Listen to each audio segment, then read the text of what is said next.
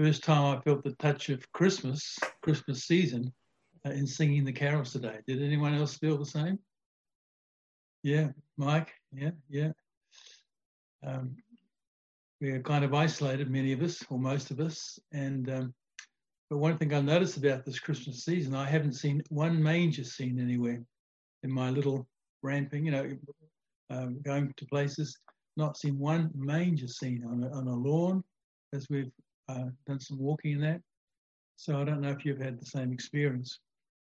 Anyway, Christmas is approaching, and it's a very special time of the year. It's just unfortunate that we can't be together as we have been in the past. We're talking about Christmas in Luke. And I was just thinking, I read through this passage again and again and again over these last days, and many thoughts, but I'll just bring a couple in particular. But how important names are in the Bible. For instance, Luke means a person from Lusania in southern Italy, but it also means the bringer of light or white or bright. And so through Luke's gospel, we have such wonderful truth made known to us. He wrote his gospel to Theophilus, which means a friend of God or beloved by God. How important names are in the Bible. And then Mary, anyone know what Mary's name is? It means beloved, but it also means bitter. And that may seem hard to understand in the light of who she was. But she suffered. She suffered to identify with Jesus, to make herself available to bring forth the Son of God. And I'm sure she had many tears over the years of Jesus' public ministry. Joseph, these are all names associated with this season. He will add, may Jehovah give increase. Gabriel, the angel, God is my strength, God is my strong man. David, beloved. And now we come to Zechariah and Elizabeth. So I want to read just a passage or a page from the Book of Mysteries. And it's headed Zechariah, Elisheva, and Yochanan. There had been centuries of silence, said the teacher, in between the Hebrew scriptures and the New Testament. Too many, it seemed, as if God had forgotten his promises to Israel. Do you know what ended that silence? The first earthly event recorded in the New Testament? The birth of Messiah. No, he said, it was an event concerning a priest named Zechariah. When Zechariah was young, he married a woman named Elizabeth. Undoubtedly, they had dreamed of having a child, but were never able to. They were both now old. I don't know how old is, because the Levites started their public ministry at 25 and had to finish at 50. So whether he was after 50, they could assist the priest. But of course, 50 was much older then as it is today. In fact, in many countries such as India, India's 50 is quite old because of the harsh conditions of living. So, while undoubtedly they had dreamed of having a child but were unable to, they were both now old. Time had taken away their youth and their dream. But while Zechariah was performing his priestly service in the temple of Jerusalem, an angel of God appeared to him and told him that Elizabeth would, in her old age, give birth to a child. So God would fulfill the ancient hopes of Israel through the fulfilling of an old couple's long-lost hopes for a baby. But behind it was a mystery. Zechariah's real name was Zechariah. Zechariah means God has remembered. Elizabeth's real name was Elivasha. Elivasha means the oath of God. Zechariah and Elizabeth were joined together in marriage. So God has remembered was joined to the oath of God. The very joining of the two lives created a prophetic message. God has remembered the oath of God. A sign to Israel that God had not forgotten his promise. but he was about to fulfill it. And when God remembers his oath, then the oath bears life. So Elisha will bear a child who will be known as John the Baptist, but his real name was Jochanan. What does Jochanan mean? The grace of God. God's remembrance of his oath causes to be born the grace of God. The grace of salvation, the very thing that would come forth out of God's fulfilling of his oath. And when Zechariah gave praise to God, he would declare that God had performed the miracle to remember his holy covenant, the oath which he swore to our father Abraham. Never forget this, said the teacher. No matter how long it takes, whether centuries or moments, God will never forget his promise and never break his word. And out of the broken, the barren, and the impossible, the grace of God will be born. Interesting. Names are important in the Bible and also should be to us. And then we see this account of in chapter 1, Luke chapter 1, verse 5 on, the coming of the angel Gabriel to speak to Zacharias. And we know it well. And told that he would have a son, or his wife would have a son, and they were to call him John, and he would be great in the sight of the Lord, and so on. Zacharias said to the angel, "How will I know this for certain?" How will I know this? In my Bible, for certain is in italics. How will I know this? And we know what happened next. The angel answered, "I am Gabriel, who stands in the presence of God, and I have been sent to speak to you and to bring you this good news. And behold, you shall be silent and unable to speak until the day when these things take place, because you did not believe my words, which will be fulfilled in their proper time." I wonder how we would have responded if we were Zacharias, living in the natural world, familiar with natural things, temporal things, and suddenly a high-ranking angel appeared to us and spoke to us absolutely amazing things. But Zacharias would have been aware of the promises of God, as we have in, where are we? Isaiah 7, verses 10 to 14. God spoke to King Ahaz, the king of Judah, and said, "Ask a sign for yourself." But he was unwilling to do that. He said, "I'm not going to test God."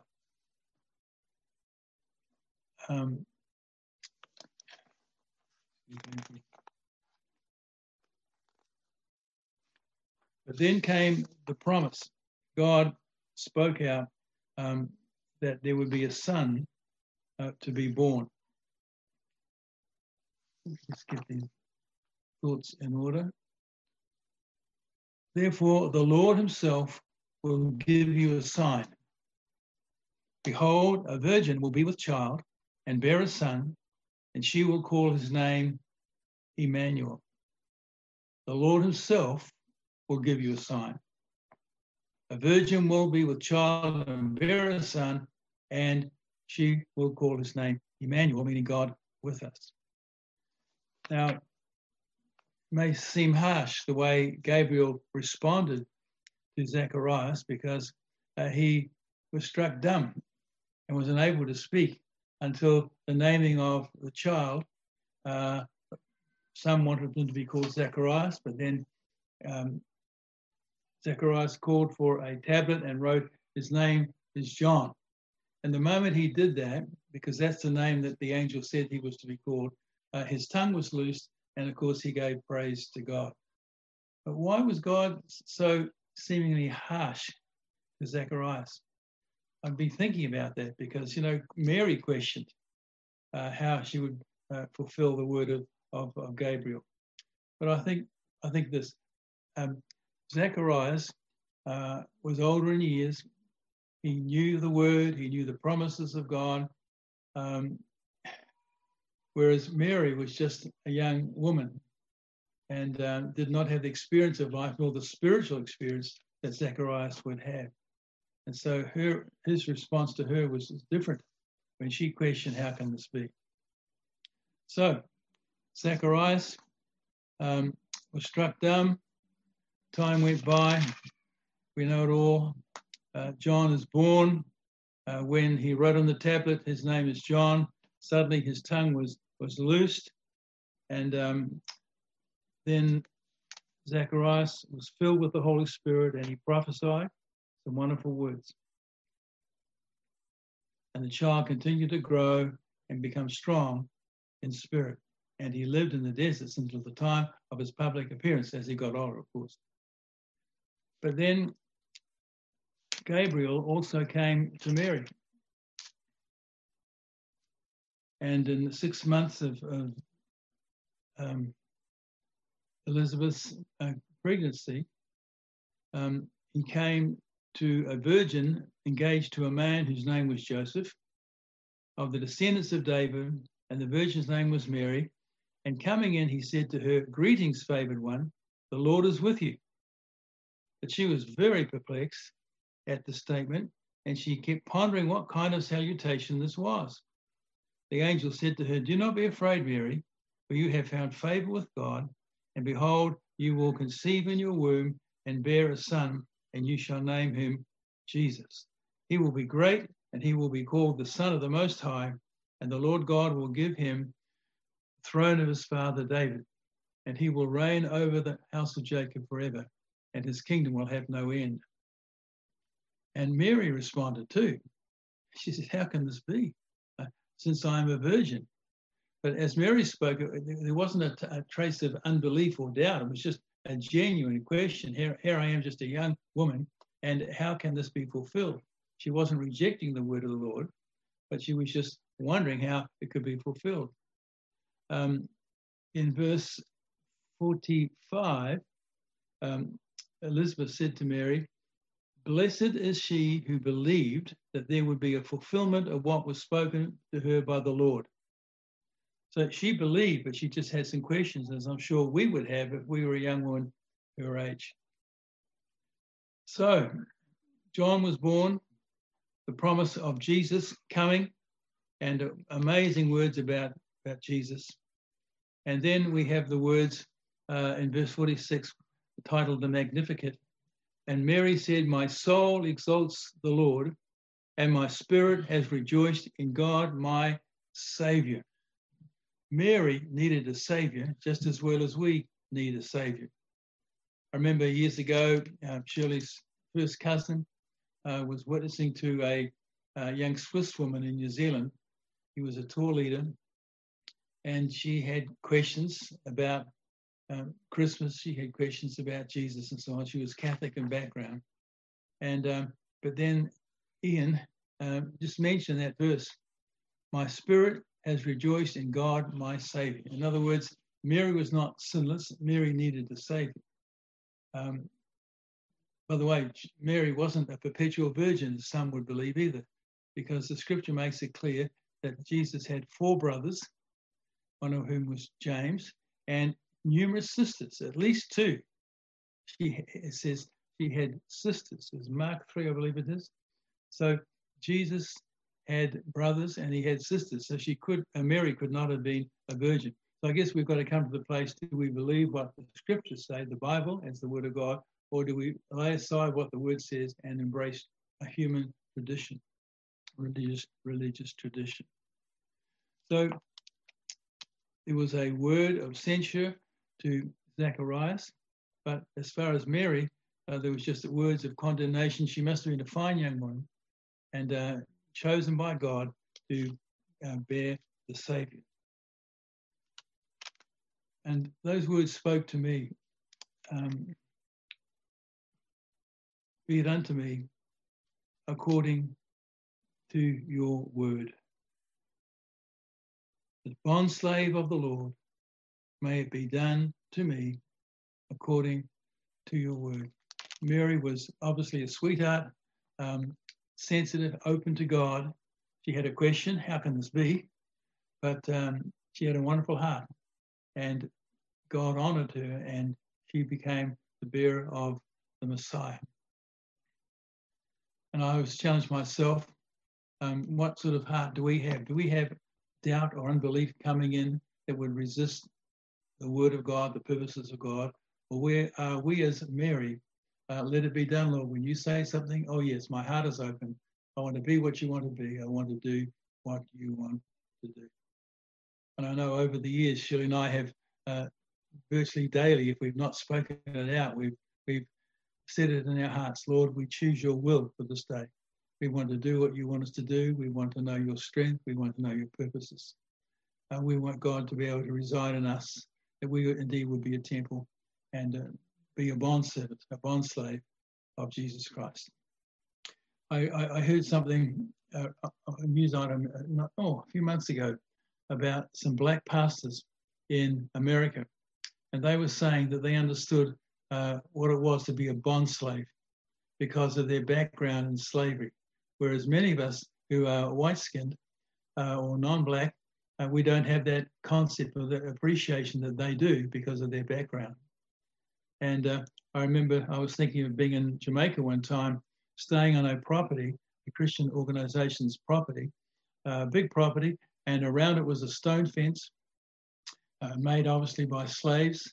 It was a large property. It would have taken a long time to build a stone fence. And I would go along different days and put my hand on the stones. I touched them. I touched the very stones that had been placed there by slaves, people who didn't have a will of their own. They couldn't even go into what was called the Great House.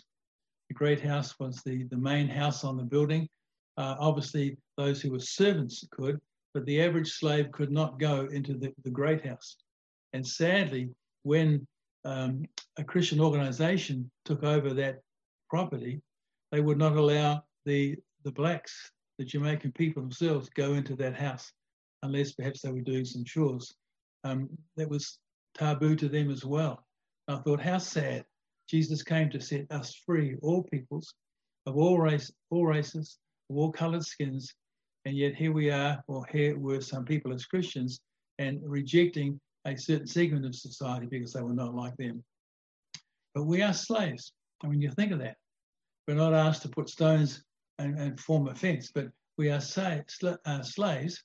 And because we know Jesus, he came to set us free. But we cannot really be free until we are, first of all, a slave of him. Think of that. We are bond servants, bond slaves of Jesus Christ. And he came, he lived a perfect life, he died a terrible death, that mankind might be free. But if we are to know his freedom, we have to become slaves. But of course, love slaves. And our heart cries out, gladly we will serve the Lord because of what he's done for us, the life he lived, the death he died and suffered. Yes, we love you, Lord, and we want to be where you want us to be, to do what you want us to do. We are your servants. We are your love slaves. So Jesus came and he was confined. Almighty God was confined to a human body, and he laid aside all that is power, and he walked this earth just simply as a man, like we walk this earth. And he was reliant upon the Father, and he was dependent upon the ministry of the Holy Spirit through him, as we are as well. But may we truly be servants, love slaves, and may we say this day, Lord, let it be done according to your word. I want to know you. I want to follow you. I truly am a bondservant, a love slave, a handmaiden of Jesus Christ. Father, we thank you for this season, and we thank you we've touched just a segment of it this day as we've sung some carols together. We thank you that Jesus was willing to come. He was willing to live a perfect life and suffer a terrible death so that we might be free, so that we might be forgiven. And we need a Savior. As Mary needed a Savior, we too need a Savior. Day by day by day, we need you to save us, Lord, to save us because of our transgressions. And we thank you for your blood that was shed on the cross, that we can apply to our lives by faith and experience the daily cleansing of the blood of Jesus because of what took place. He came to die. You came to die. Thank you, thank you, thank you, Jesus. We give you praise this day. You're no longer a baby. You're no longer confined to a manger. You're no longer limited. You are God Almighty. And we want you to be God Almighty in us and through us, in your church and through your church. Let it be, let it be, let it be. And we pray that many will come to know you personally in this Christmas hour, just because of the carols we may sing or we may hear. May we be those who do not just know about you in our minds, but surrender to you from our hearts and follow you all the days of our lives. Let it be in the name of Jesus. Amen.